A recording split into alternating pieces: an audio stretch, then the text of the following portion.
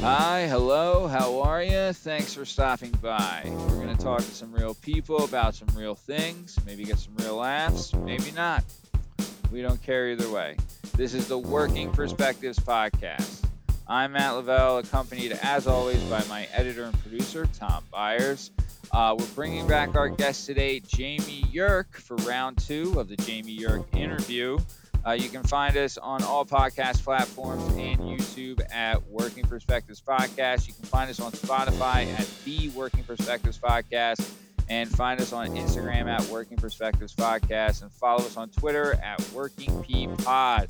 All right, so let's get right back into the interview. Here we go.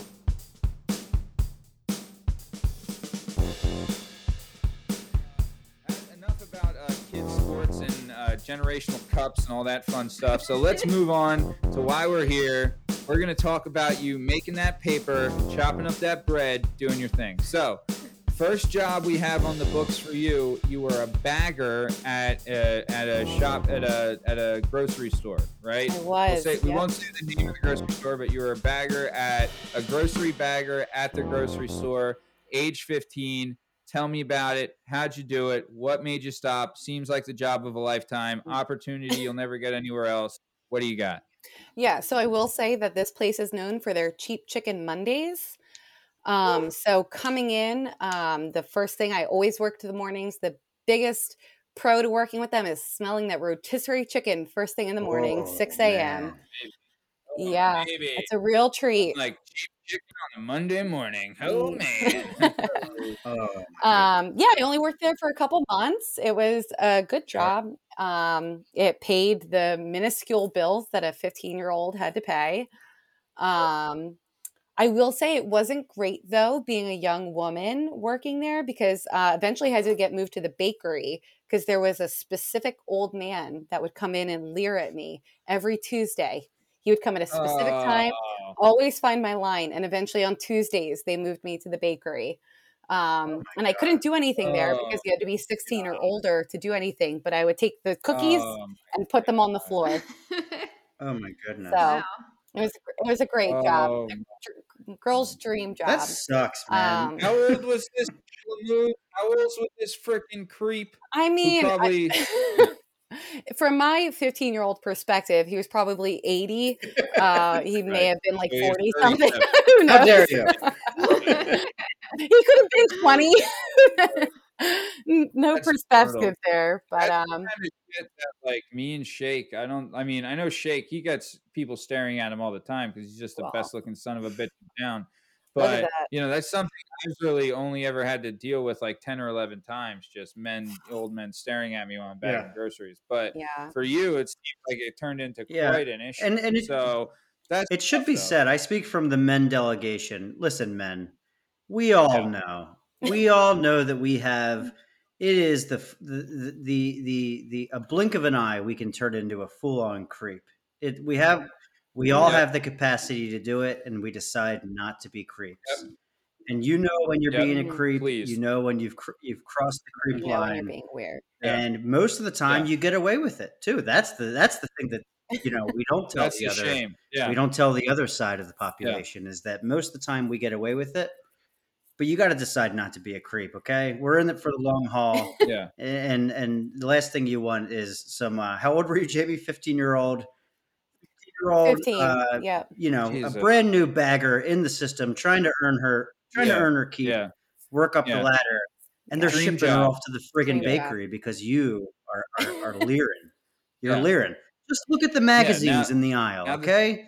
They got the Look at Angelina Jolie getting divorced right there. Yeah. Anyway. Timely reference. Did he end up buying like a bunch of cookies every Tuesday then after that? No. He bought a wedding cake every Luckily. Tuesday. That's the best. Just become the bakery's #1 client. No, but luckily it was one of those things where my managers paid attention. They noticed it was something that was definitely not something that they wanted for their young employees, and they were able to make do. I started working there because it was just right around the corner from where I lived. Be honest. You were flattered that this 8-year-old. Oh God. Yeah, I was like, you know what? There's nothing I want more in this world than an old man thinking about my body. Oh my God. Leonard, come on. Oh my gosh. Absolutely. Yeah. No, I know.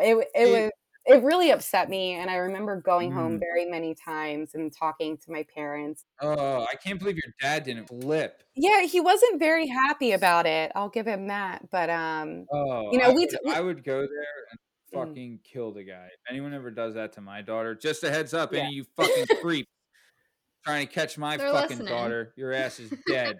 Yeah. We're here. Well, that's just. She's a baby now. This is now being submitted to the court case. 1.5. Yeah. You got 14 years of don't even fucking think about it. No, that's tough. That's tough from both angles, a parent's angle, your angle. But, you know, also like Shake's saying, I'm happy that your managers like knew that it was coming. Like they had to have like Bagger Girl Frank or whatever the hell his name was. Like you couldn't have been the first one that he did. Yeah. They're like, God damn it.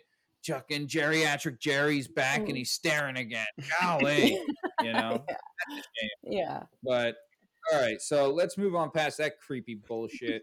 So you went from bagging groceries to then you were a cashier at CVS, and you were there for like a couple years. Yeah. And that was basically like your high school job where you used it to pay for your car and gas and all that gimmick, right? Is that what you were doing? That's right. No creepy men there. That was pretty normal. Right. Again, I started working there. It was right around the corner from my house. Actually right across from the sort of down the road a little bit.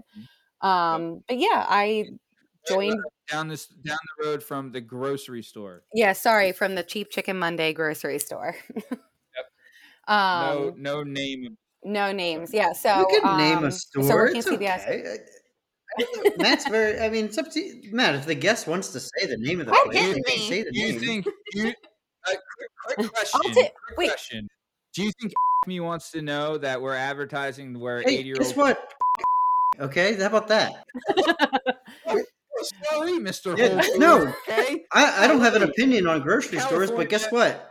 They had a creep come into their grocery store and they shuffled off an employee to some other section because of it. Get him, Tom. It's time for them to own up to it. That's a good point. But wait, here's what I'll do. I'll just start from the top, and you guys can take your pick of what you liked. Well, it's not getting edited. So yeah, I started working at CVS. It was right down the street from the grocery store. And it basically, I just got my car and I just started this all-star team, and my parents told me that I had to pay for my own gas. And I don't know if we remember in 2006, gas prices were astronomical. Yes. So basically my entire paycheck went to paying for half of my car insurance and my gas for the car to get me from place to place. I had no free money. But it was a good job. Car? I had okay, so I got it in 2006, and it was a 2000 Ford Escort. Right now is a great time to drive a new Ford. Now you can get $1,500 cash back on Ford Escort and Ford ZX2. Ooh, Ford Escort. What color? Wow. Minerva. Right. I already know the color. It was black. Yeah. It was black. It was the 2-door version. It was the sports car, and the license plate started with GTW. And I remember that specifically because my parents gifted it to me, and my dad said, "Look at the license plate; it's get to work." I like the more and more I hear about your old man, the more and more I like it. Yeah, he's an awesome guy. Yeah. All right. Good. So cool. And what was the car had a name? Is that right? Yeah. Oh my God! Minerva. Probably Minerva. She was Minerva. Oh my God! She was Minerva. Minerva from like Minerva McGonagall from Harry Potter? That was bloody brilliant. Oh, thank you for that assessment, Mr. Weasley. Perhaps it would be more useful if I were to transfigure Mr. Potter and yourself into a pocket watch. That way one of you might be on time. We got lost. Then perhaps a map. I trust you don't need one to find your seats. That's exactly it, Matt. That's exactly it. Yep. All right, we've crossed the line. Here we go. Played by played by, what's her fucking name? Maggie Smith. That's Maggie Smith. Yep, Dame Maggie Smith. That's it. Professor Minerva McGonagall. Give it a goodie. That's it. Your boy here. That's right. Yep. She was an anamorphous, if in case you were wondering. I was, and thank you. Either way, you weren't. Yep, you weren't. You don't know about H-Pot. I'm a total Potter guy here. All right, so total Potterhead. Yep. Wingardium Leviosa. Whatever you're gonna do. That's it. Okay, so you had your kind of gimmick job there. Then you went to Babies R Us. Is that right? Yes. We've got a couple of Babies R Us representatives on this call. You're damn right. I've heard. That's it. From what I was told, Jamie gets the in at Babies R Us first. She then gets Jillian Michael a job, then Shake a job, and then Shake's deadbeat brother Kevron a job. Is that right? That's how it always happens. Yep, that's it. We started our own gang. Okay. We started a gang. You were kind of there during college, so like during you would come back for holidays and summer and things like that, but then you're you're at school, right? So it's kind of like a seasonal thing. But they were there the whole time while you were gone, right? Right. So because you have to be. You were there. Go ahead. I was just gonna say you have to be 18 plus to work there. So I started once I was going into college, so I had to hide from them that I was going away to school. They hired me for a month and a half, and then I was like, oh, by the way, I'm going to Bloomsburg, and then I came back for every summer, Christmas break, one time during spring break, and then that was it. For 4 years, my whole 4 years there. Yeah. So basically, it was like you started there, you were the head honcho, then you got these schleps a job, then you left, and they took over, and you came back, and you were like their little whipping boy when you came back. Is that kind of how it was? A little bit, like very oppressive and mean, and they're like, look, you do what we say. This is our yard. All right. Yeah, that's exactly how it went. I got hazed every time I came back. They took me into the back parking lot and just started kicking my ribs. It was brutal. Yeah. That Babies R Us hazing. It's Jamie, did you think it'd be fun? Answer me this. Was there a shift that all three of us had, you, me, and Jill? I'm just not remembering this. All of the time. Yeah. Really? That was the shift. So Jamie would come back from school. Yeah. Where the hell were you? Listen, man, we already established that I didn't smoke pot like everybody else at that place. And I probably should have just numbed my brain during these years, but I didn't. Yeah. But I was not operating on full capacity during these years. But so what would happen? Jamie, you would come back from college, and then you and Jill would be in heaven, hanging out with each other and dealing with just pure hell on earth. Cashier. Yeah. I just I don't know why I'm not remembering. We'd be the cashier. You'd be back doing whatever you do because you guys took breaks at the same time. You were baby gear. I just wasn't. Yeah. I wasn't even in the bubble. I was just kind of hanging out there with Jill anytime I got. I was in baby gear, which is considered baby gear was considered the bad boys of the. Actually, that's not even true. Furniture. They were the bad boys. Babies R Us bad boys. So here's the breakdown, to be honest. As someone, a long-term Babies R Us employee, you guys wouldn't know since I was there at the get-go. Facts. Baby registry is where every chick wanted to be. You want to be a baby registry. You get a chair. All you have to do is talk to someone for 5 minutes, and then they go on their way, and you're chill for a while. Baby gear, the thing. Yeah, registry is the place to be. Baby gear. Yeah, baby gear was busy. Nobody wants to be a baby gear because you're always doing something. You're always taking down something from somewhere. And if somebody couldn't find you from anywhere else, they found baby gear people. You don't want to be a baby gear. True. Furniture is where all the hot boys were. When you were good looking, they sent you to furniture. It's just the rules. How many hot boys were we talking working at Babies R Us? Yeah, and Shake, you weren't in Babies R Us? So I was in baby gear, not sent to furniture. So, Jamie, is there something you want to tell us? No, I will say that, Tom, there were times when you were at furniture. There were times when I had to call back to furniture and Tom took the call. Yeah, because you're probably on that middle scale. I hate to tell you. Anyway. Yeah, Short. No. The best thing, No. and maybe our listeners will identify with this quality. The number one like skill to have if you're working baby gear or furniture or any place that you're considered a customer service associate, like that weird ass term that people use. If you can just engage a customer in a conversation, you could talk to them for hours, and like your Gina. boss. Right. Yeah. We had a worker. Right. Maybe we'll bleep the name out because anyway. But like your boss won't come bother you because they think that you're helping a customer with whatever. But you could be sitting there talking to them like, yeah, and I just got a new vacuum cleaner and I'm thinking about buying. Like you could just be boring the hell out of them, and if they won't get rid of you, you could waste your whole shift on that, which is just a great thing. Now, as a cashier, that's the opposite. Yeah, and you can't get away with that. No, you can't, because the goal is to get people through the line. But in baby gear, I will say that's where they sent the smart and like gregarious people, because you can talk to people and they're the most easily located, because anytime someone's looking for someone, they just go there. Yeah.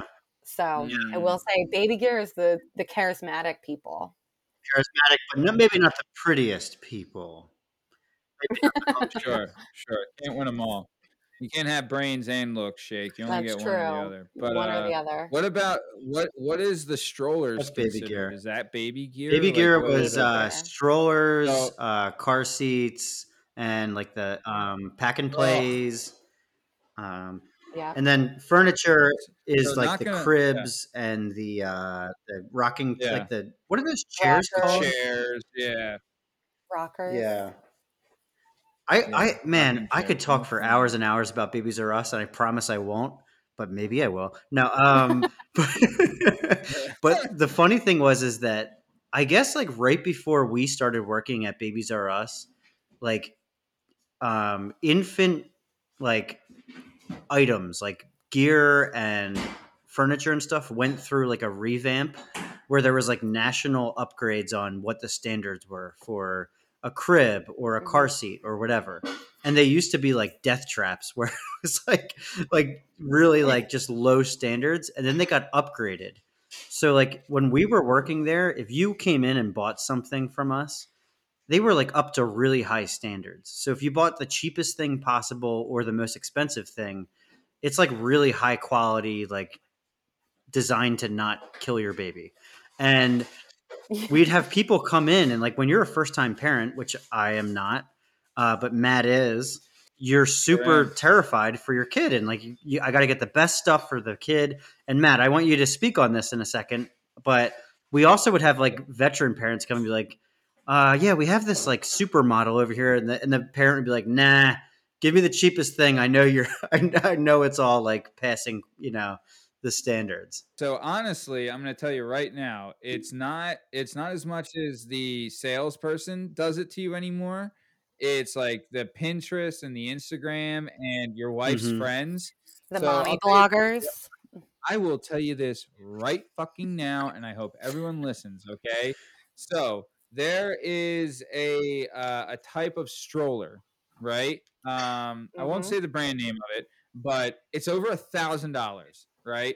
And this stroller that's over $1,000 doesn't even come with a baby seat, right? It doesn't even come with the car seat, right? So not only do you have to pay $1,200 for this stroller, right? Then you have to pay another $400, $500 for the car seat to match it. My wife thought that we were going to be getting one of those. And I told her, I was like, you're out of your fucking mind. We're going with the $400 Graco that has a car seat included, and this thing we can beat the dog shit out of, and then we still be good, which is what we did. So there you go. Yeah, absolutely. It's definitely a lot of pressure, and it's something that you saw working at baby stores is how often people are coming in. It's like, well, my friends are getting this, and they kind of get the sticker shock over it. There's a lot of pressure in mommy groups to be and have the best of the best, and really keep up with the Joneses, I guess. And a lot of times you don't need to. That those $400 convertible things will do exactly what you need.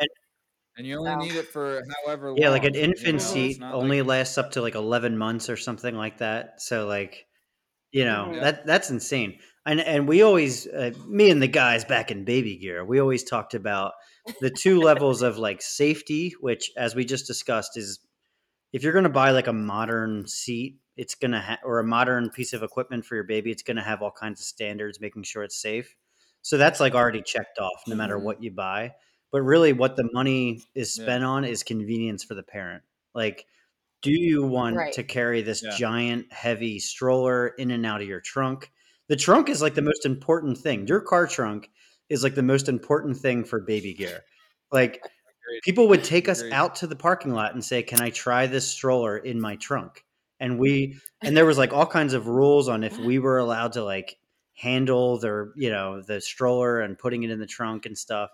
But like that was like a big deal, man. It was a really big deal for the convenience for the parent. Otherwise, screw it, man. It's whatever you buy is going to work. Right. Yeah. All right. So we've done enough with the Babies R Us gimmick. Let's freaking move on. Okay. Let's move on here. Move on. Okay. Moving on. Moving up, moving on, and moving on over. Okay.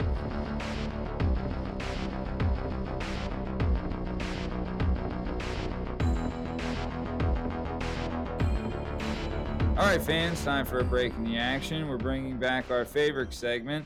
It's called 90 Seconds of 90 Day Fiance, where we talk about a show on TLC where immigrants try and trick ugly Americans to marry them to get green cards. Our good friend, Party Boy Pete McCormick, is here to tell about some of the awesome stories from that show. Party Boy Pete, what's the story? What's up, party people? This is Party Boy Pete McCormick with 90 Seconds of 90 Day Fiance, and today we are going to be talking about Nicole and Azan. Nicole's a 19-year-old American chick that would be in my weight class on the wrestling team, and Azan is a 98-pound soaking wet Moroccan boy. He says he's 55% attracted to her, and that is more than 50, more than half. Surprising. Anyway, Azan got caught having phone sex with another American girl, and Nicole was not too happy about it. But it turns out Nicole actually cheated on him too. Who slept with Nicole? Lord only knows. Her entire existence is just gluttonous lustfulness.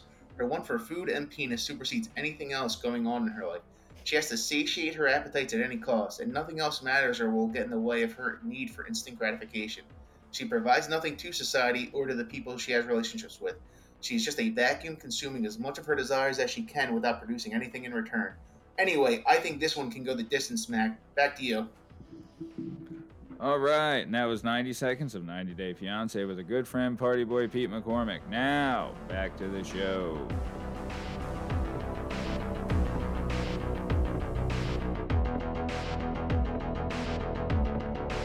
So, after you got done getting everybody a job at Babies R Us and kicking A and taking ends, you began as an intern for mortgage claims. Is that right?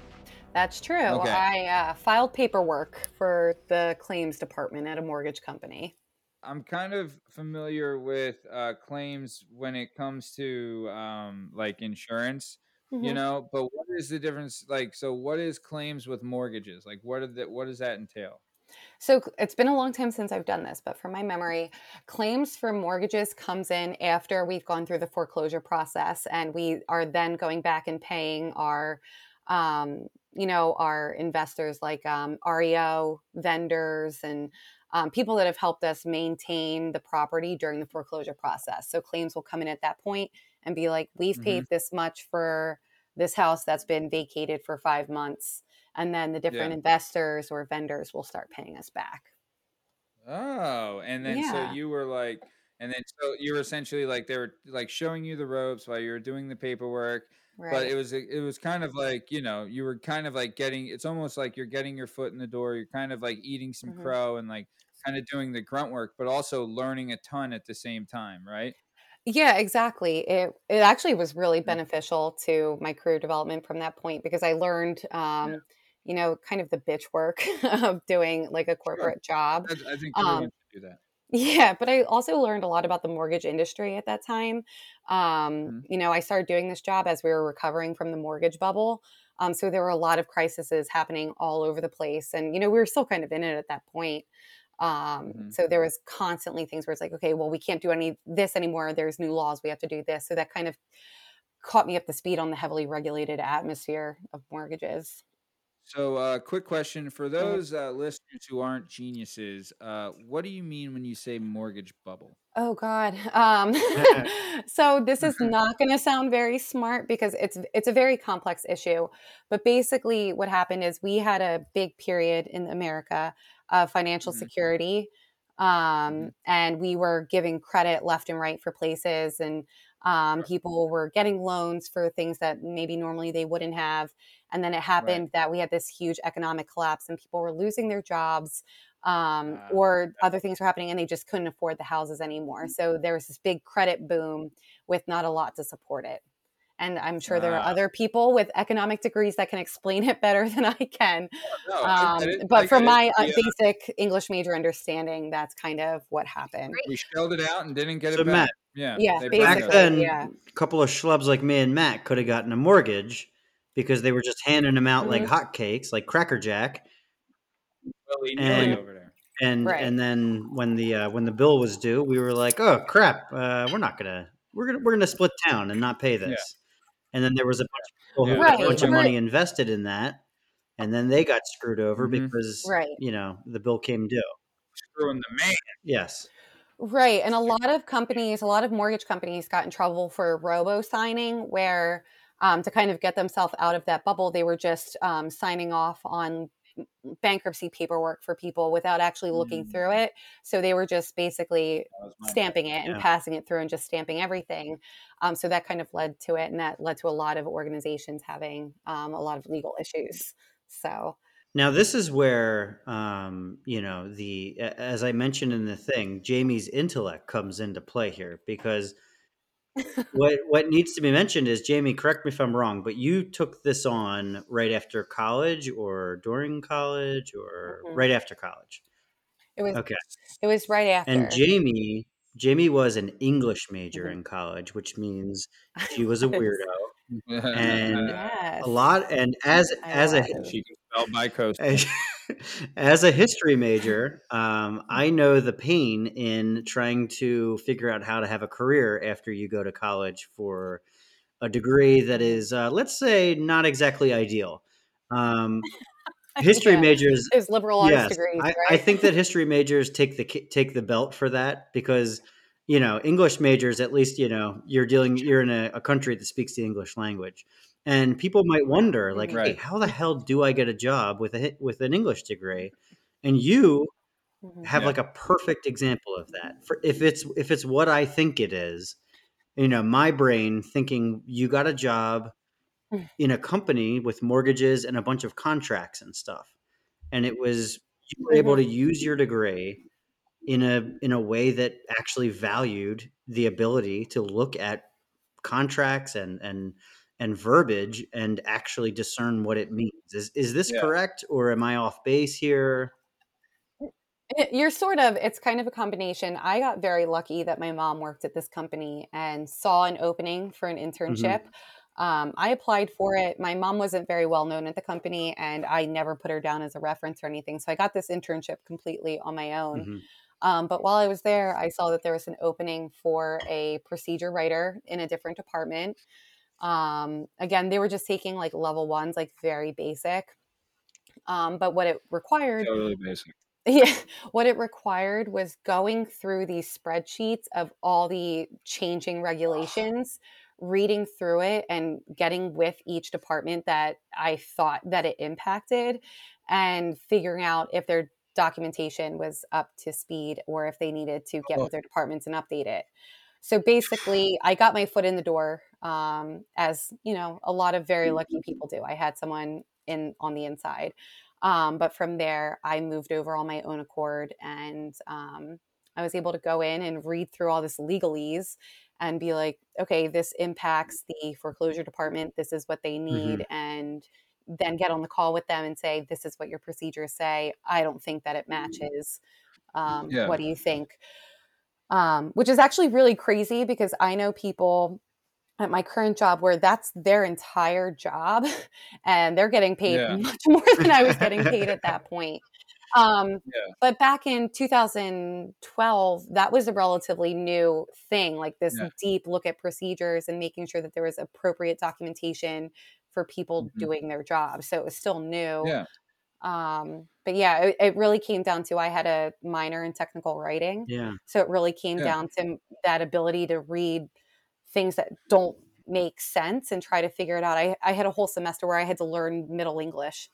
So I can kind of weed through things and try to make sense of them. And that came from my education. So that speaks Middle Earth. That's no, but that honestly, dude, that's like such like a success story for, like you said, people with liberal arts degrees. And it's, man, this is such a bigger discussion about our society and like what gets rewarded with money these days, and specialization, and the fact that like just being a Renaissance man or woman is being like erased from our country. And when you're done high school and you're a kid, you're still a kid. And I took the long route, the scenic route through college. I didn't graduate until I was 27 or 28.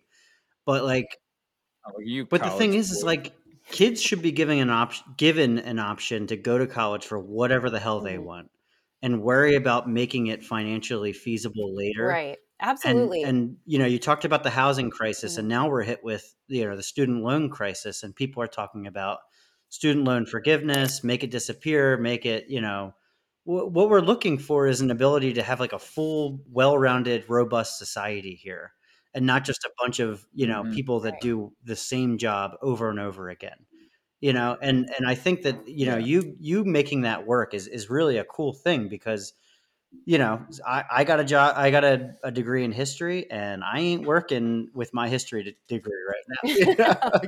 I went to marketing pretty quickly after that. So it's not to say you didn't, though, Shake. It's not to say you didn't. You were teaching for a little bit with your history, right? But that's an education certification. Right. But when it comes to liberal arts degrees, a lot of people, when you tell them what you're doing, they're like, oh, are you going to be a teacher? That's everyone's go-to thought when it doesn't have something tangible, like in the STEM or trades. Everyone's like, oh, are you going to be a teacher? And I knew going into it that I didn't want to be. I didn't want to have to worry. I knew the trials that teachers go to, and I was like, I can't do that. But you brought up a really good point about these kids having to pick their stuff that they're doing right away. When I was applying to college, I was selecting genetics, and I wanted to go in order to be a genetic engineer. And Bloomsburg, it was crazy. And Bloomsburg luckily made us do 1 year of gen ed classes, which helped us in the long run. You got all your gen eds out of the way, but it made me really sit there and think, like, I can't do these college level statistics or chem classes. Like, that's not my wheelhouse, but I can do English. And luckily they had that technical writing minor where I was like, this is what I can do. I can type smart. I can make my words make sense in a way for other people to read it.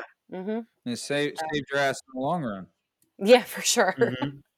That's awesome. Good for you. And plus, too, it's not to be said also that it didn't come with like work. Like, one of the things you mentioned is that your mom worked at the mortgage company before. She didn't get you a job. She got you an interview. You got yourself the job, and then you got everything else after that on your own. And don't forget that, because that's something you should be proud of that you earned. And college did teach you some things where it's like, it does teach you to be adult and accept responsibility, but it also like a work ethic has to be, I think everyone should learn a work ethic, because that's really what it is. You can be put into a mortgage place and taught anything, but if you're, and you can have like the highest degrees of whatever, but if you're a lazy shit, then it doesn't matter. You know what I mean? Like you can be someone that's been expelled from 2 high schools and put into somewhere, and if you're willing to work and commit, then you can do things. You know what I'm saying? So, all right. But enough of that bullshit. All right. So I'm just kidding. So enough of talking about that.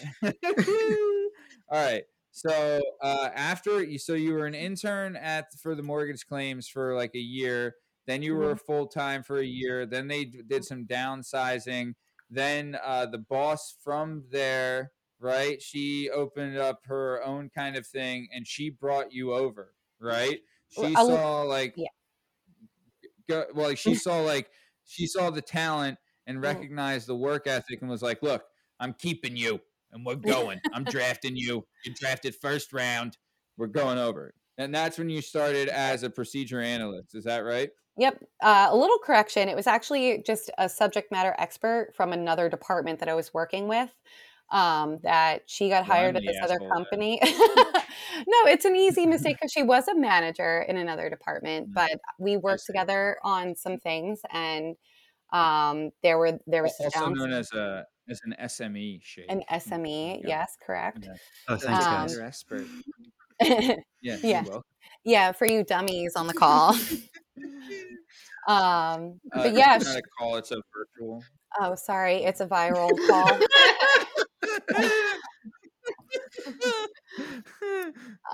Okay, so all right. Yeah, so I worked. So the SME like started a new thing, saw the talent, recognized the work ethic, and said, "I'm bringing this, BSD with me, and I'm going to make her a procedure analyst." Is That's that right? true. She brought me over. I was her first hire, and I've been with that organization ever since.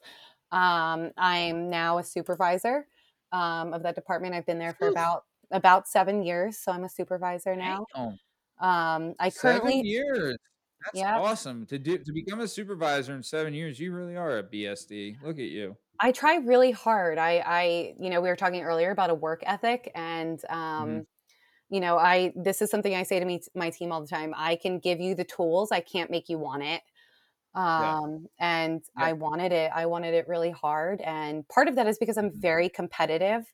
There were some other people in my department that, we were all going head to head with each other. And I'm just a very competitive person. And I was like, I don't want to be the end of the line. I don't mind if I'm middle. I just don't want to be the last in the race. So, it's been a really good time. I really enjoy my work there, and that is good. I'm very excited. So going to a supervisor role, what are some of the challenges you face with like leadership? Because I'm not going to lie, like and it was described to me like this: when you become a supervisor in an office, you have the gun pointed at your head, and your job is not to give everyone bullets to put in the gun, right? So like you're just you're putting out fires, you're watching your P's and Q's, like you're doing your thing. So like what kind of like initial challenges did you face when becoming a supervisor? Because that is a tough role, especially are you a supervisor of people that are older than you? Yes, I am. Actually. So they're always going to look at you like this little squirt doesn't know jack. You know what I mean? So go ahead. Part of the problem that I have had transitioning into this role is that every person on my team I worked with before my promotion. Our team hasn't lost anybody or gained any new employees in the past probably 3 years. We've been pretty solid. So I had a really rough transition being peers with these people, and then all of a sudden they're reporting into me and answering to me. So that was really hard. Especially there's one woman who is close to my mom's age, I guess. Yeah. And we always sort of had that a different type of relationship. She and I saw each other eye to eye on a lot of things in our personal life and talked a lot about it. And then all of a sudden she was reporting into me, and that relationship kind of had to change. And that was a really, really hard transition. Wow. So that is tough. When you got into this role, did one of your higher ups ask you about your ability to handle it? Like, did they warn you? Was there anything? So the way this happened is kind of weird. I've had the same boss. I had the same boss for about 6 years. No, I guess it was 5 years, closer to 5 years. And it got to a point where she got moved into new leadership, and things got really bad for the department.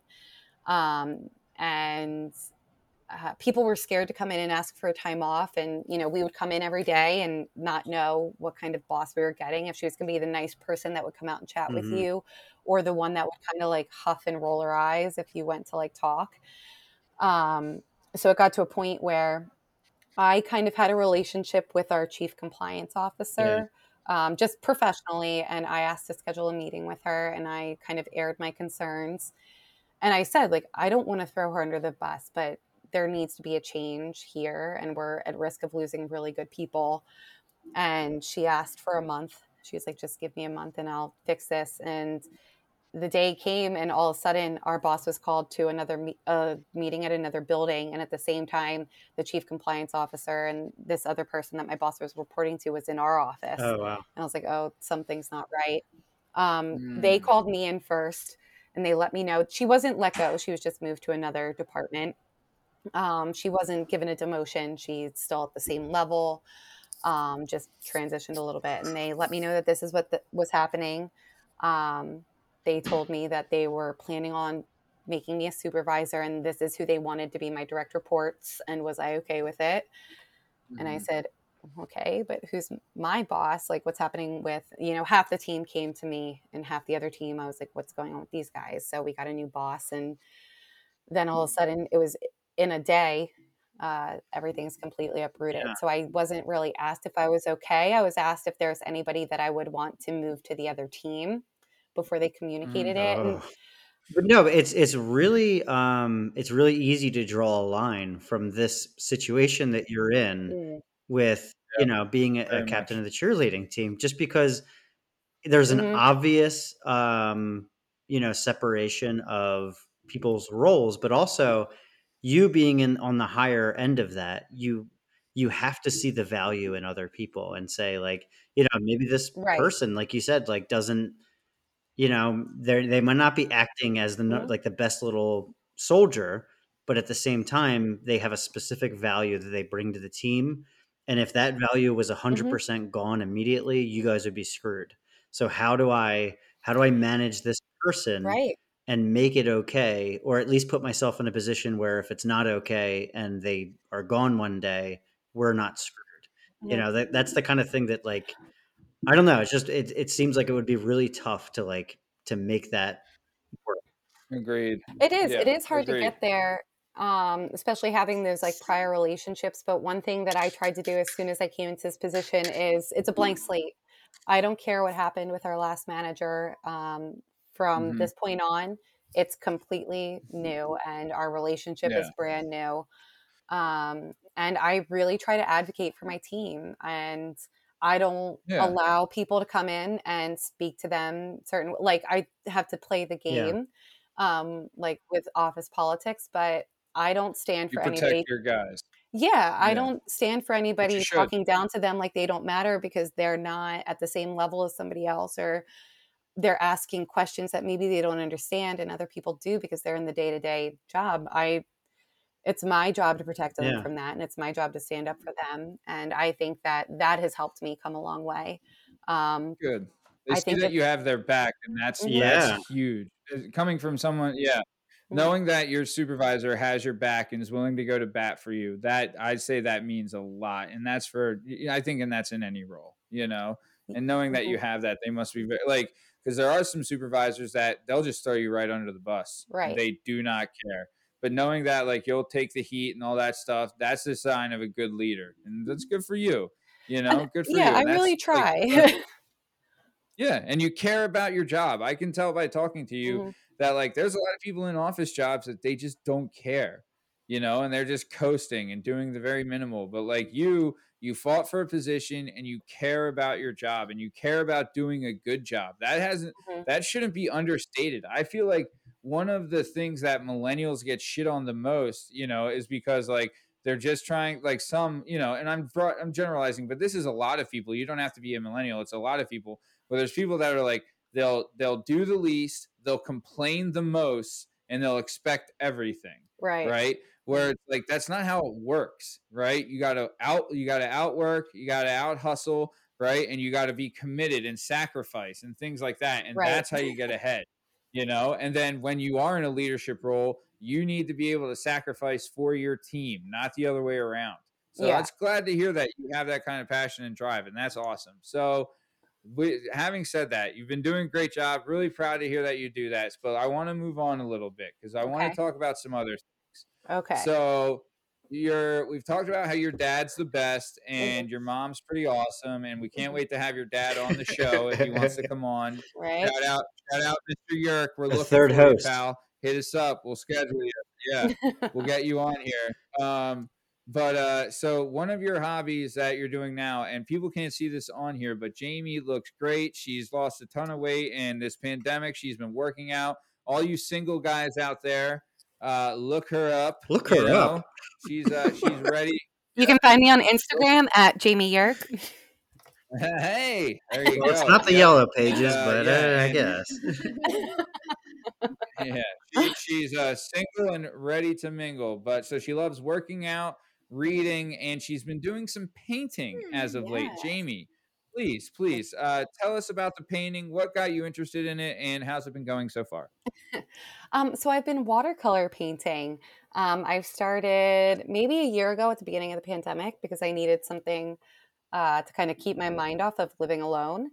I'm not good at it. Yeah, I'm not good at it at all. No one is. No one is good at painting. It's all bullshit. I've been to the Philadelphia Art Museum and all this happy horse shit. I saw Cezanne's exhibit. Fucking Cezanne, right? Don't talk smack on Cezanne. All of it sucked. All of it. You lay off my sucked. Frenchman. I never looked at a painting. Was looking at the painting, right? And I'm like, wow, I paid $100 to see this. Like, you know, I mean, also, can you, either way. So not impressed. Some artwork, yeah, maybe there is some artwork that's good. I have yet to see it. But then again, I'm not an art connoisseur. All right. But either way, Jamie, I'm sure your pictures are fantastic. What is the best one you've drawn so far? I've done a snail. Oh my God. So I'm very proud of my snail. Yeah. What did you name the snail? Oh, I didn't name it yet, but I feel like I should now. Wait, did you not name the art piece?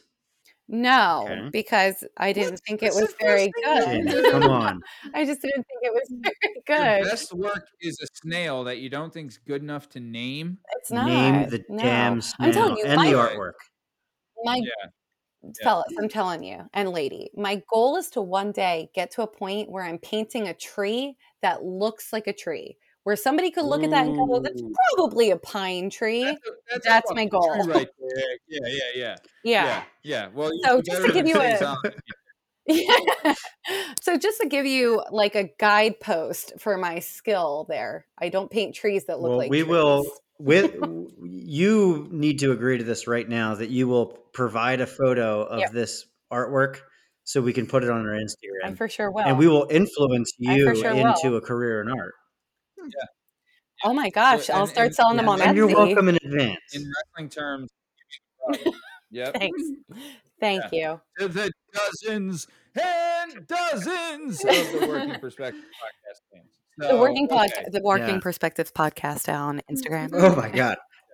On Instagram and on YouTube and all the podcast platforms, on Spotify, the Working Perspectives podcast, on Twitter at Working P Pod. Yep.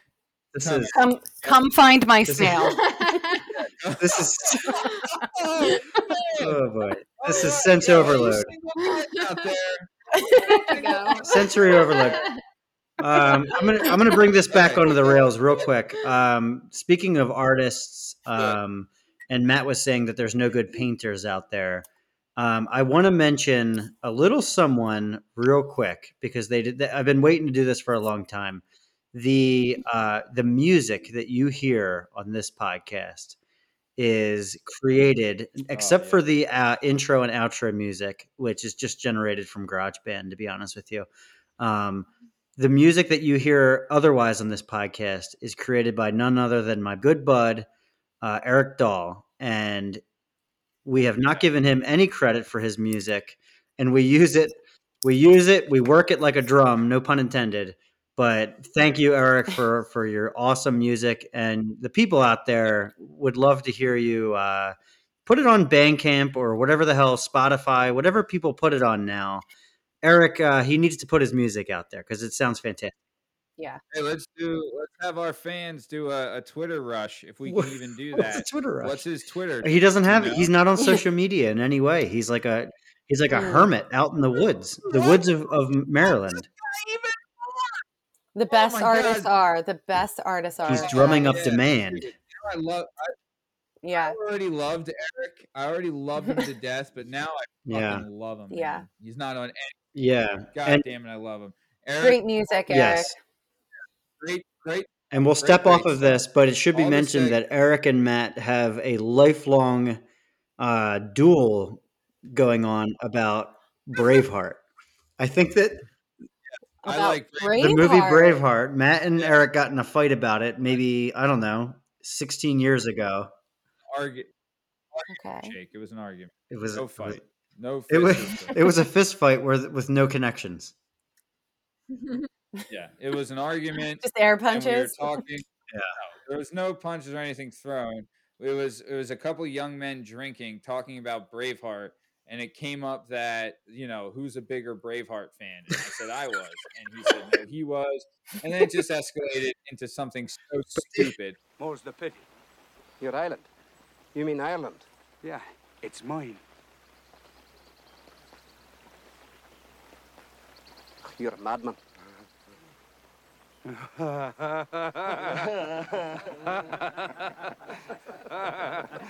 I've come to the right place then.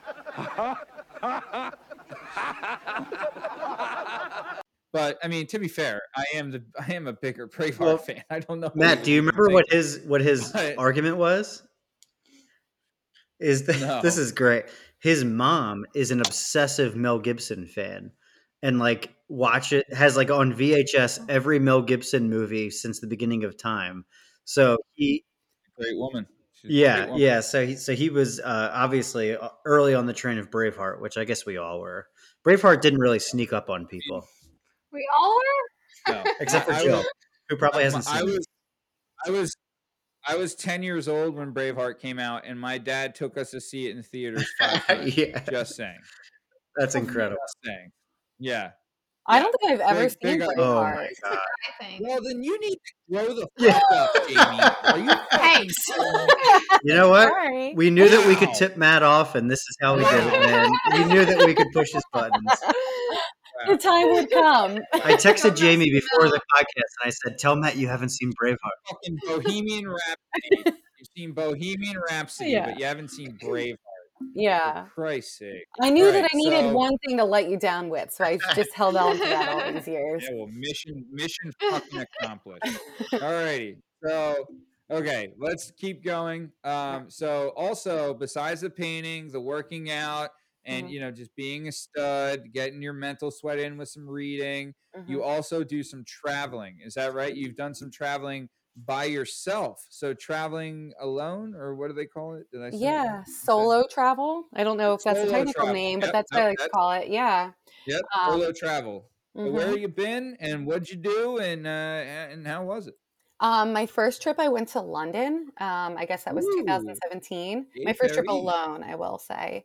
And it was basically one of those FU things. I wanted to do it, and for years I couldn't, so I decided to do it one day. Yeah. Good for you. Yeah, it was great. Since it was my first trip, I booked this really bougie hotel with a doorman and everything. All right. Yeah. That's how I like to roll. Hell yeah. Yeah. Fucking spend it. I figured that's what made my mom feel safest. Sure. Because there was someone monitoring who was coming and going. But it was great. I did all my favorite things. I got to see the Tower of London and see the spot where Ed Boleyn had her head chopped off, which is the whole reason I wanted to go. Totally. I know. It sounds grim, but I love Henry VIII. So that was a who doesn't? Right. Tudors, right? Right. Tudors, Total ladies man. Yeah, I could talk forever about Henry VIII and the impact on religion and politics between Ireland and England, but I won't get into it. That's actually something that would be great for a side segment with you and Shake, because he's a history buff, and I would love to hear it just because I love history too, and I'm into all that stuff. So okay, so you were too much for hanging today, but you saw the Tudors.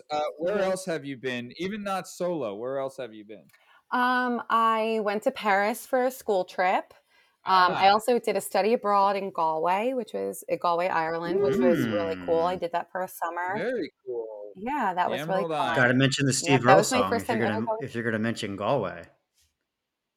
Please do. Galway Girl, yeah. From what is it? P.S. I Love You. Yeah, but I want you to sing it. So, all right, prepare yourself. Ed Sheeran sing Galway Girl? I don't know if he does, but it Galway was Girl. written and performed by Steve Earle, one of the greats. Yeah. One of the. All right, Shake. Okay, this is Shake performing Galway Girl by Steve Earle. Take it away. Here we go. I took a stroll on the old long And then I'll patch it to the song. I'm going to edit in this. met a little girl and we stopped to talk a fine soft day. And I asked your friend, what's a fella to do? 'Cause her hair is black and her eyes are blue. And I knew right then I've been taking a whirl around a Sawtell prom with a Galway girl.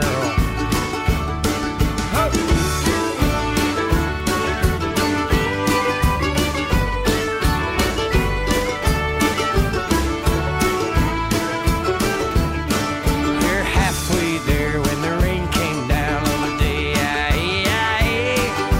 Cast me up to her flat downtown on a fine soft day. And I asked your friend, what's a fella to do? 'Cause her hair was black and her eyes are blue. I took her hand and I gave her a twirl. Oh, and I lost my heart to a Galway girl. Thank you, everyone. Thank you. Oh, thank you. That was one of my better renditions. Nice, great. Great Yeah, very job. good. Tom. Yeah, Voice of an I nailed angel. Way to go. I nailed it. Yeah. Honestly, just spot on. Spot Jamie, on. had you watched the Richard Linklater Before Sunset, After Sunset movies before you went to Europe? No, Oh I'm my gonna God. say Have you not seen these I movies? don't know what the fuck that is. Oh, never. I'm gonna say okay. pretty confidently. Richard. He's the guy that made Dazed and Confused and Boyhood, and Ah. he's one of the greatest. Oh wait, didn't we see Everybody the Wants movie Some, yeah. together? The baseball. He's Yeah, one of we he's all one of the went, most me, important filmmakers you, of the past like 20 years. Anyway, my wife. he made Okay. a series of movies called Before Sunset, After Sunset, and then there's one more, and they are just incredible movies about a couple. They're not a couple; it's two people in Europe who happen upon each other, and it's just a love story about like they meet on a train and. All right, I have an admittedly insane idea, but if I don't ask you this, it's just gonna haunt me the rest of my life. I have no idea what your situation is, but I feel like we have some kind of connection, right? Yeah, me too. Great. So listen, here's the deal. This is what we should do. You should get off the train with me here in Vienna and come check out the town. We just got into Vienna today, and we're looking for something fun to do. Sprechen Sie English? Yeah, of course, yeah. Could you speak German for a change? Now I'm gonna call my best friend in Paris, who I'm supposed to have lunch with in 8 hours. Okay? Okay. Ring, ring. Pick up the phone. Hello? I don't think I'm gonna be able to make it for lunch today, I'm sorry. I met a guy on the train and I got off with him in Vienna. I was still there. Are you crazy? Probably. You know, will they, won't they? This one with It is not. Sounds like every girl's It dream. is not. It's Ethan Hawke, who also is every girl's dream, and Julie Delpy. love Ethan Yeah, Hawke. and I like to feel Who? Julie Delpy is her name, I think. She's an actress, you know, so important to my life. working the Okay. acting gig. One of those. But it's considered a really, really revolutionary like love story because we've all we've all seen the rom-coms, and then this thing takes it to another level. Anyway, recommendation, people, listen, Love and watch these movies. Oh, that's Julie Delpy. I've got a list of things to watch. I'll have to throw it on. Watch it before. Yeah, Braveheart. No, watch it before number one on that Braveheart. list. Before Brave. It's gonna Okay. go before Braveheart. Well, Braveheart's also a 2 VHS set, so these movies are a little Oh. shorter. I mean, does anyone have that? I mean, I feel like I know the basic of Braveheart. Sorry, Matt. Moving on. yeah. Okay. No, you can. Yeah, the basic of Braveheart. Sorry, the basic of Braveheart. It's is the story that of Queen, it's, right? yeah, Like it's Freddie one Mercury and man. Mother. That's exactly it. I heard everything about Oh shit, you son of a bitch. Oh, that might be the funniest thing you fucking said. How dare you? No, it's the story of a rebel with a heart and a warrior poet and a guy with a red hair that fucking swang an axe like a motherfucker, and it was awesome. And an Irish guy named Steven who was really cool. It was great. It's his island. Okay, so either way, we're moving on. Yeah, we're moving on, right? And now we're gonna get to the hard hit shit. All right, this ain't for the weak at heart. Strap up, nut up or shut up. We're getting to some questions. Are you ready? Yes. Okay. First question is, what was your favorite movie at the age of 10? Mary-Kate and Ashley's Billboard Dad.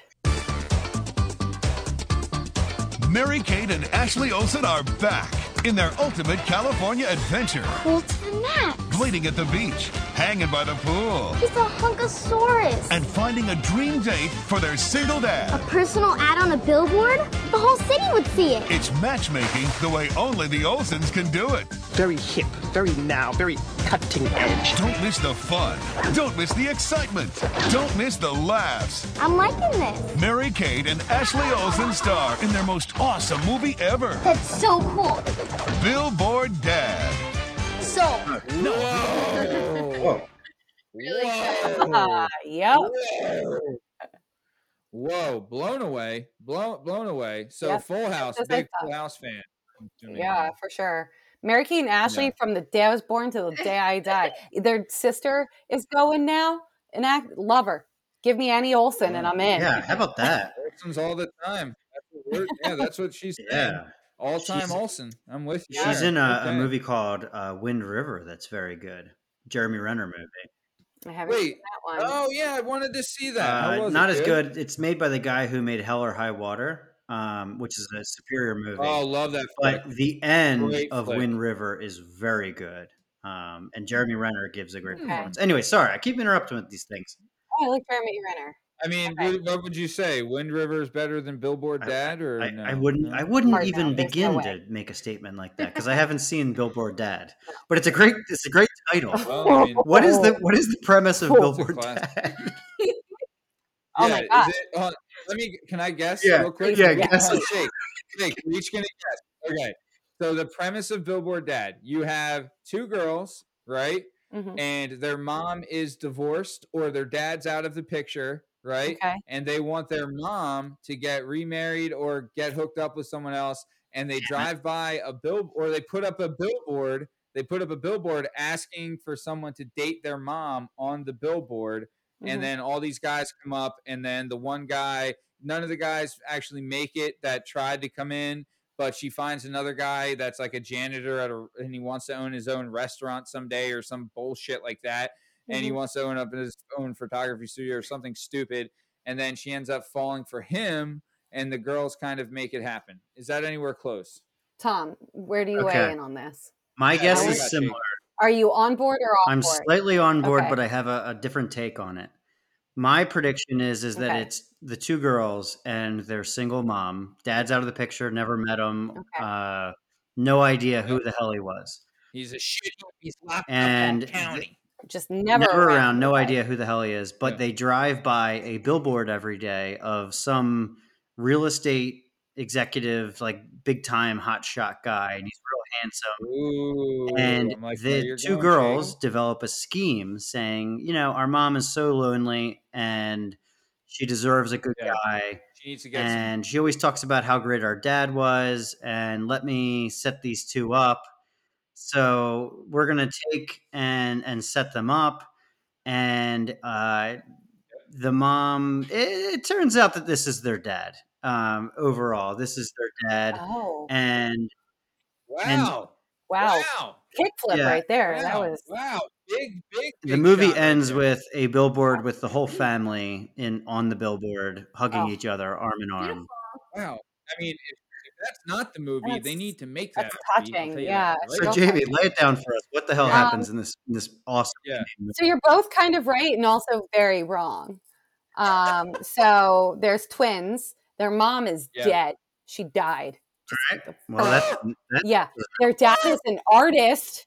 Their dad is an artist. One of them is a diver, and the other one is too scared to dive. She doesn't like the high dive. She's too scared. And they put a billboard with their dad and sent him up on these blind dates, and eventually he meets this lady. And there's a long-haired, like, shaggy boy. I think he does skateboarding for some reason. I don't know how he plays in anymore. Eventually, the dad meets the lady that called because of the billboard, and they meet, they come together, and then they fall apart, but then they come back together again. And they're all one happy family. Well, if that's not love, I don't know. In the what 90s, the strike fuck again, is. man. Let me tell you. That only in the 90s do you have a movie where, for whatever reason, these girls have like a very important. What is it? Diving? Like they're. How do they get the money to put on the billboard? For some reason, that's a big part of the movie is them diving. You know. Yeah. I specifically remember the one being too scared to go, and she looks down and she looks at how high it is, and then she gets off because she's too scared. Did they ever say how they got the money to get the guy on the billboard? Because is this taking place in LA? Probably. It's warm all the time. Yeah. So LA, right? And you're looking like I guess you guys would know better, but a billboard in LA has to be like astronomical. Yeah. So how are these chicks? What are they selling? Diving lessons or something? Billboard. Like how? Santa Monica. So yeah, to confirm that is LA. Yes. Wow, brilliant recap. Yeah. I mean, does it ever say?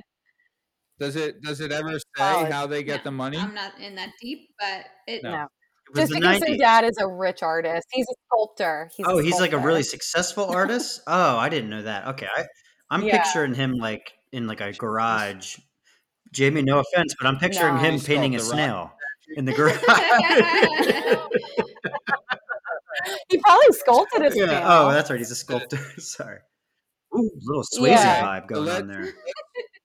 Yeah, a little ghost action. I'm sure that's what he was looking for with a dead wife. Either way, so let's keep it moving. Question number 2. Good job on question number 1. Little hard hitting, but you handled it nicely. Yep. Question numero 2. All right. Mm-hmm. What is your favorite movie right now? Mamma Mia with Amanda Seyfried and Meryl Streep. Mamma Mia. That one? Yep. Here we go again. Whatever. For sure. It's got Pierce Brosnan, Colin Firth, Stellan Skarsgård, Christine Baranski, Julie Walters, megastars. Just basically saying like, hey, it's okay for your mom to sleep around and not know who your dad is, right? Isn't that the premise of the movie? Well, basically, her daughter's sad that she doesn't know her dad, but then at the end, she's like, I love you. I accept whatever you did. And these all guys are like, I don't have kids. I'd love to be your dad. And they all just accept all being her dad. It's about, they just have like a big group kind of thing. Yeah. I mean, it's really about the relationship between a mother and a daughter. And anybody that knows me knows how much I love my mom. Shout out. It's a very... Shout out DJ Y. Shout out Mrs. DJ Y, yeah. DJ Y. She's a professional DJ. Yep. DJ Y. Yeah. All right. Well, she's coming on the ones and twos.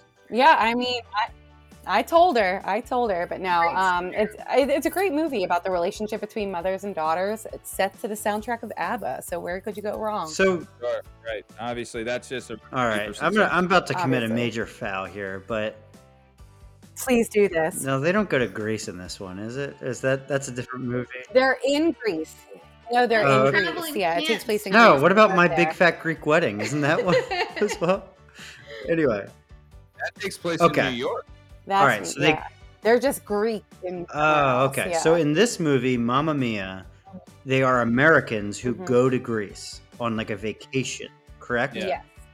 No, not on a vacation. They live there. They're Americans who move to Greece to live there. Yes. Yeah, and they have their own private island in the Mediterranean, right off the coast of Greece. Is that correct? Yeah, I wouldn't say it's private. It's just a small island. I will say there is a sequel called Mamma Mia, Here We Go Again that kind of gets into the backstory of it. So, yeah. Yeah. Both great, solid movies. But I think I've seen the beginning of this movie. Up until the point where Pierce comes into play. I must have missed out on the second half or something, but I always think about movies like this, and it's the truth with rom-coms, and it's the truth with horror movies, where the beginning of the movie is very like idyllic, and it's like lovely, and like, oh yeah, we have this wonderful home, it's up in the woods, and then it ends up being haunted or whatever. But like the beginning part of it's actually awesome. And in this movie, they're like on a they're not on a vacation. You're saying they're living there, but they're on like docks and stuff, right? Like, aren't they like pulling up in boats and stuff? And I always think like, man, can you imagine how much it would like in reality, like how bad I would be at visiting Greece or at living in Greece. Like there would be so many like non-romantic, non-fun parts of this. Just me complaining about something like a bad cab driver. There's a lot of olives or something. Oh, it's Olive City. It has to be Olive Mania. It's olive all your life. Me complaining about the olives, probably. Yeah, if you don't like olives, that would ruin a big Greek vacation. And Matt has ventured to the Aegean. He has sailed these seas. I was actually at the Adriatic. Adriatic Sea. I made a what was the term Matt used? Grammatical. I made a grammatical geographical mistake. Anyway. So anyway, Matt, tell us, man, what was it really like traveling these beautiful seas over there in the eastern part of Europe? Honestly, if I would love, right, and I would love to have the money to do this. If I could, I would open up an all-inclusive resort on the Adriatic Sea in Albania, right? The food is fantastic. The weather's phenomenal. The people love America. I mean, they're just great people. Their whole culture is like, no, we want to be known as being very hospitable, very respectful, very nice, right? The culture itself is very morally strong. Where I've talked about this on other episodes where it's like, you know, you could be Leonardo DiCaprio, go there and you could go out and like, I don't care who you are, right? Brad Pitt in his prime, whatever. You're not getting a one night stand in Albania. They just don't play that. Like they're very much morally like you need to like know the families and everything like that. But then as far as like, I'm a big history guy. They have more castles and more culture there than they know what to do with. Like they have like, I went to like 3 castles while I was there and I didn't even hit a quarter of them. Right. So it's like beautiful mountainous landscapes with like wide valleys and rivers and lakes. And then it's on the Adriatic Sea. And they have a saying in Albania where that you can read a newspaper 10 meters down in the water because it's crystal clear. The food there is like unreal good, you know, and like I'll tell you what, and they can party, man. Like if you go there, I would get like the wedding package because it's going to be the best damn thing you've ever been to. And it's so much fun. So I'm sure, I feel like in Greece and Albania are right next to each other. So there is a lot of similarities between like the people and the language and the food and things like that. But I don't know. From what I've heard about Greece is a great place too. I'm a man. Also, to be fair, to be fair, where you would be at in Albania, you're like 140 miles or like maybe a 2-hour ferry ride to Rome, you know, or Venice. So like you're also right there. So if they had something where it's like you had a resort and the resort could take you could hit, you know, in one day you can go to Rome or Venice or whatever and come back and stay on the resort, or like just go for a boat ride in the Adriatic or something along those lines. Like you're like, that's, you know, that's like $1 billion idea franchise. Talk to get them to open up there. Let's do it. You know, now Jade, Albania, let's go. You know what I'm saying? I just lost my earpiece, but I feel like something's about to be cut out of this episode. I just heard a word that I am pretty sure is not going to be in this episode. But anyway, Jamie, in your travels in Europe, did you head down to the Mediterranean or any of these parts, or are they next on the list? Not yet. No. I was actually just talking to my mom about this, about where I would go next. And I'm thinking somewhere Mediterranean, either Italy or Greece, somewhere like that. I would love to see the Mamma Mia. I'd love to see. That's a good idea for like a thing, right? Like a Mamma Mia trip. You know, like you get the full Mamma Mia experience. We're playing ABBA the whole time, and you're staying on a Greek island, and then there's 3 like middle-aged men there that just bang ladies. You know, it's gonna be For great. sure. If any of my friends want to go on a Mamma Mia, Who's Your Baby Daddy trip, let me know. I'm in. No, you Mamma Mia, Who's Your Baby Daddy? Who's Your Baby Daddy? I love it. So yeah, I'll tell you what though, I've been to Rome and I've been to Italy. I went to Rome, Tuscany, and the Amalfi Coast, and it was, not to brag, I'm pretty cultured, but yeah, beautiful. So okay, so let's go on to another question. Or did you have something you wanted to say, James? Sorry. Nope. I'm ready. I'm Okay. going with the flow. Awesome. You're the best. Thank you. Okay, so if you could give yourself a nickname, what would it be? Would you like some examples, or do you have one? I have one. I've thought long and hard about it, and it's not cool. Love it. But I'm just going to go with simple Jam. And I've got love it. It's a three-peat thing here. 1, it's the first 3 letters of my name. Sold. 2, I've got a sweet tooth. Love to have toast and jam. Boom. 3, I love to put music on really loud in my car and just jam out. Boom. Nice. Done. Yeah. Done. That's it. Yeah. When it's time to jam, you're calling Jam. I like Yep, it. that's it. That's So pretty someone's sweet. got the music on, need someone that'll come dance, no matter what it is. I'm your girl. I That's got my it. jam. Jam. Jam. Yep. Yeah, that's your jam. That's it. Jam. That's Jam my with jam. I Jam will like it. Jam's a great one. Yeah, Yep. Jam's a great one. All right, good. Easy to spell too. So for us idiots, I can get it done. Okay. Dummies on So the call. yeah, let's keep it going. If you could host a TV show, what TV show would you host? And it can be real or made up. But go ahead. I wanted to make up one, but I think I'm going to go simple, and it's going to be Jeopardy. And that's because I love fun facts. I love seeing people and making them feel happy when they win. So I'm going to go Jeopardy. Yeah, that's a classic. Also, when it's hosted by possibly the best host ever, like it's tough not to want to be, jump on that train. Right. You know what I'm saying? To be fair, there's no way I could ever be an Alex Trebek, but I'd like the option to try. Sure. Everyone would like that option, but yeah, you're right in saying there's only ever going to be one Alex Trebek, and it's the way it should be. I mean, he's one of a kind. Right. He's incredible. Shake is like, where, what, how did we get here? Yeah. So, okay. So moving on, right? Mm-hmm. What TV game show would you want to be on? The Price is Right. I don't even want to win. I just want to play Plinko. That's all I want. Whoa, you don't want to spin the wheel? I would be okay if I didn't. I just want to play Plinko. Wow. That's my dream. Come on down. Yep.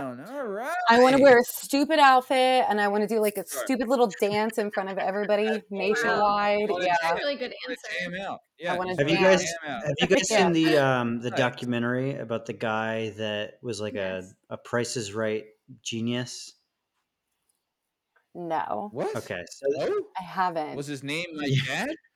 There was this dude in like the I don't know what years it was, but it's on Netflix or on some streaming service, ironically, where it was just like a guy who was like a math whiz, and he was like a computer science type dude, and he built like a model, like a thing on his computer that simulated all of the Price is Right items, and like the washing machine and whatever.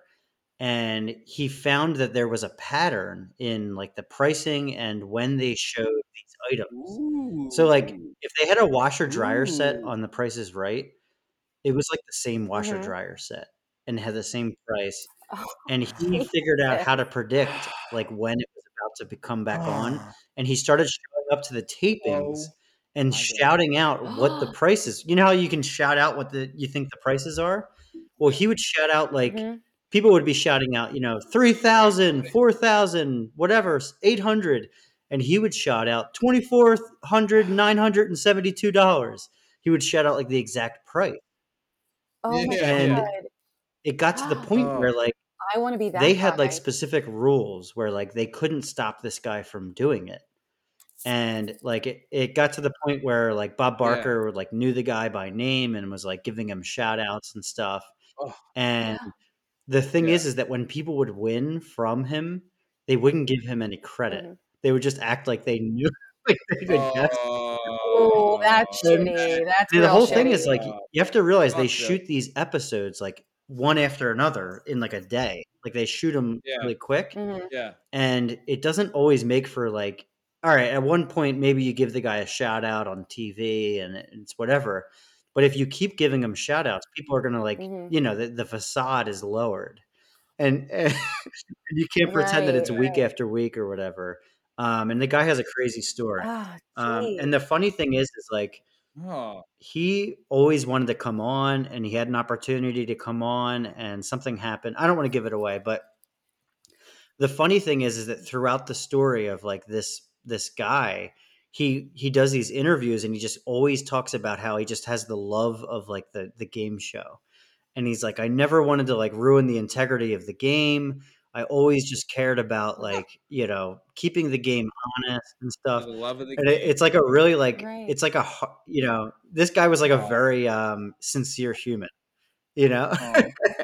Good for him. That sounds so cool. I'm adding it to my list. I know. I'm like, all these recommendations for everyone. First cheer, now Our this. movie guy. All right. So that's good. Cool, Shake. That's Thank you. awesome. So, yeah. All right. Moving on.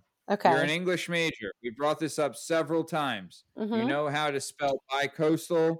You're very grammatically correct. Right. All right. What is the biggest word that you know the meaning of? Okay. This is my favorite word ever, and I learned it when I was 9. It's eleemosynary, and it means charitable. Whoa. Yep. Eleemosynary? Yep. It's an adjective. It means charitable, and I can spell it. Wait, hold on. Let's let Matt and I take a crack at this real quick. Okay. Eleemosynary. Go ahead, Matt. Eleemosynary. No, Shake, you are going first, my friend. This is your idea. You go first. All right. Well, I'm not getting you. I'm very eleemosynary right now. Yeah. So it means charitable. Can you use it in a sentence, please? My foundation is an eleemosynary foundation. Jesus. Okay. She's known it since she was 9. Well, I have. Right? You've known it since you were 9. I have done the 8th grade twice, so I feel prepared. I have had many vocabulary books. Eleemosynary. That was a question. You got that wrong. L. I'm not telling you where you're wrong and right, so Matt can pick it up and figure it out. See, this is a spelling bee veteran here. It's a spelling bee now. This is a veteran. What are you just going to give me an R after I'm done? I'm going to nod to let you know that I've acknowledged it. Jesus Christmas! Just fucking spell it already. Google it.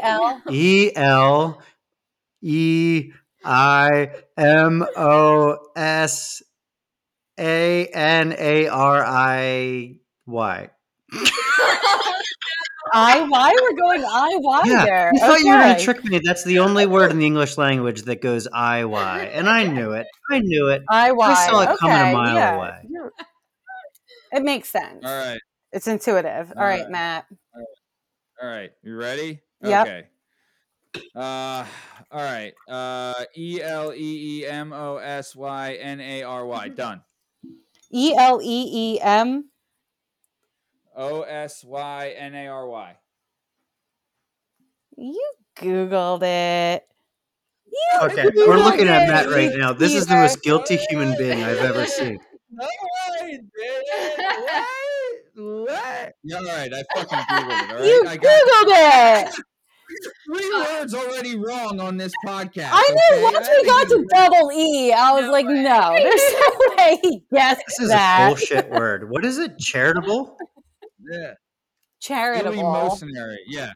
We're going to be charitable and let you keep that word. All right. I also have recidivism, which isn't long and look, but it's fun to say. Recidivism. Let's go to the next topic. Get the heck. You've ended every topic with Jamie by like cursing at her. Listen, No, Matt has. I do not appreciate that. Matt's the bad boy of this. We started this off talking about how smart I was. He came here to bully you. Wicked smart. Let's get the nerd on. We'll make her feel Matt dumb. is clearly Googling right now. I did Google it. I'm not gonna lie. I did Google it. Right. We know what recidivism means, right? We all know what that means. Yeah, everybody knows recidivism. Yeah. All right. So wait, I think I do know what it means. Okay, go ahead. All right. Sorry, go ahead. All right. Recidivism. It's I don't know. Who cares? Okay. So moving on. Next question. Next question. What was the worst day at work in your whole life? Worst day out of any job you've ever had. Worst day ever. Go. I remember this specific date. It was June 12th, 2014. 6/12. Yeah. Sorry. It was June 12th. But I cried. I got called into a meeting with my boss, and I messed something up after having a really, really hard couple of weeks. And it was the day after my grandmother's funeral, and she was reprimanding me, and I cried, and it was really bad. Wow. That's the worst day? Yeah, that was my worst day. So I've got to be pretty lucky, I will say, but it wasn't great. So you were pretty young at that point too, and like you're kind of that was like when you just started out and you're kind of really trying to get it right, and I can see that. There was a big pile up of things. I was still new at the company. I was moving apartments. My grandmother had just died. My dog had just died. I was going through some other medical stuff at that time. Man, and that sounds like a lot of recidivism. Yeah, it was a ton of recidivism. Did your boss get caught off guard when you started crying? Like, did they say like, "Oh God, never mind, it's okay"? Well, was it a man or a woman that was reprimanding? It was a woman. It was a woman. Oh, I would love for her to be like, "Get your shit together, you little bitch." Yeah, that would have been the best. Part of the thing that got me too, like thinking back on it, is she knew exactly what I was going through, and she was actually the one that like made me feel guilty about taking my full bereavement leave. So I ended up feeling the pressure to come in the day after a funeral. And then she reprimanded me for something that happened like a week before, and it just wasn't great. But it made me work really hard to improve myself and to not make those mistakes. So I did improve, but it didn't feel good at the time. All right. Well, good. Hey, good you got past it. Good on you. Okay, so moving on. This is the last question. Then we're gonna end the episode, and we're gonna go out with a bang, and we're gonna do it up Gangnam style. So, what was the best day at work in your whole life? It was when my team won the decorating contest for Christmas. We decorated our cubes in a gingerbread theme, and we won the contest, and we won a half day. The whole department got a half day. Man. Oh, the things I would do for a paid halfie. Oh, baby. Right? What was the decor? What was your scheme? What did you go with? We did gingerbread themes. So we have 12 people. We decorated everyone's cube in brown paper. And this is what makes me so proud of it, is every single person contributed. We all hand cut gumdrops and candies and made all of these things and put a lot of work into it. And we all came together and we ended up winning. So team thing. Yeah, and That's it was awesome. festive. It's always nice in corporate jobs when you're doing just those fun, festive things that take time out of your day that you don't really get in this remote environment. Was the whole competition gingerbread, or was it holidays and you guys took on? It was just like gingerbread as your theme. Yeah, it's just a holiday decorating thing. It starts at the beginning of December and ends at the end of December. So it could be any holiday that happens in December. And it's by department and then by building. So we have a big competition in our payment processing department.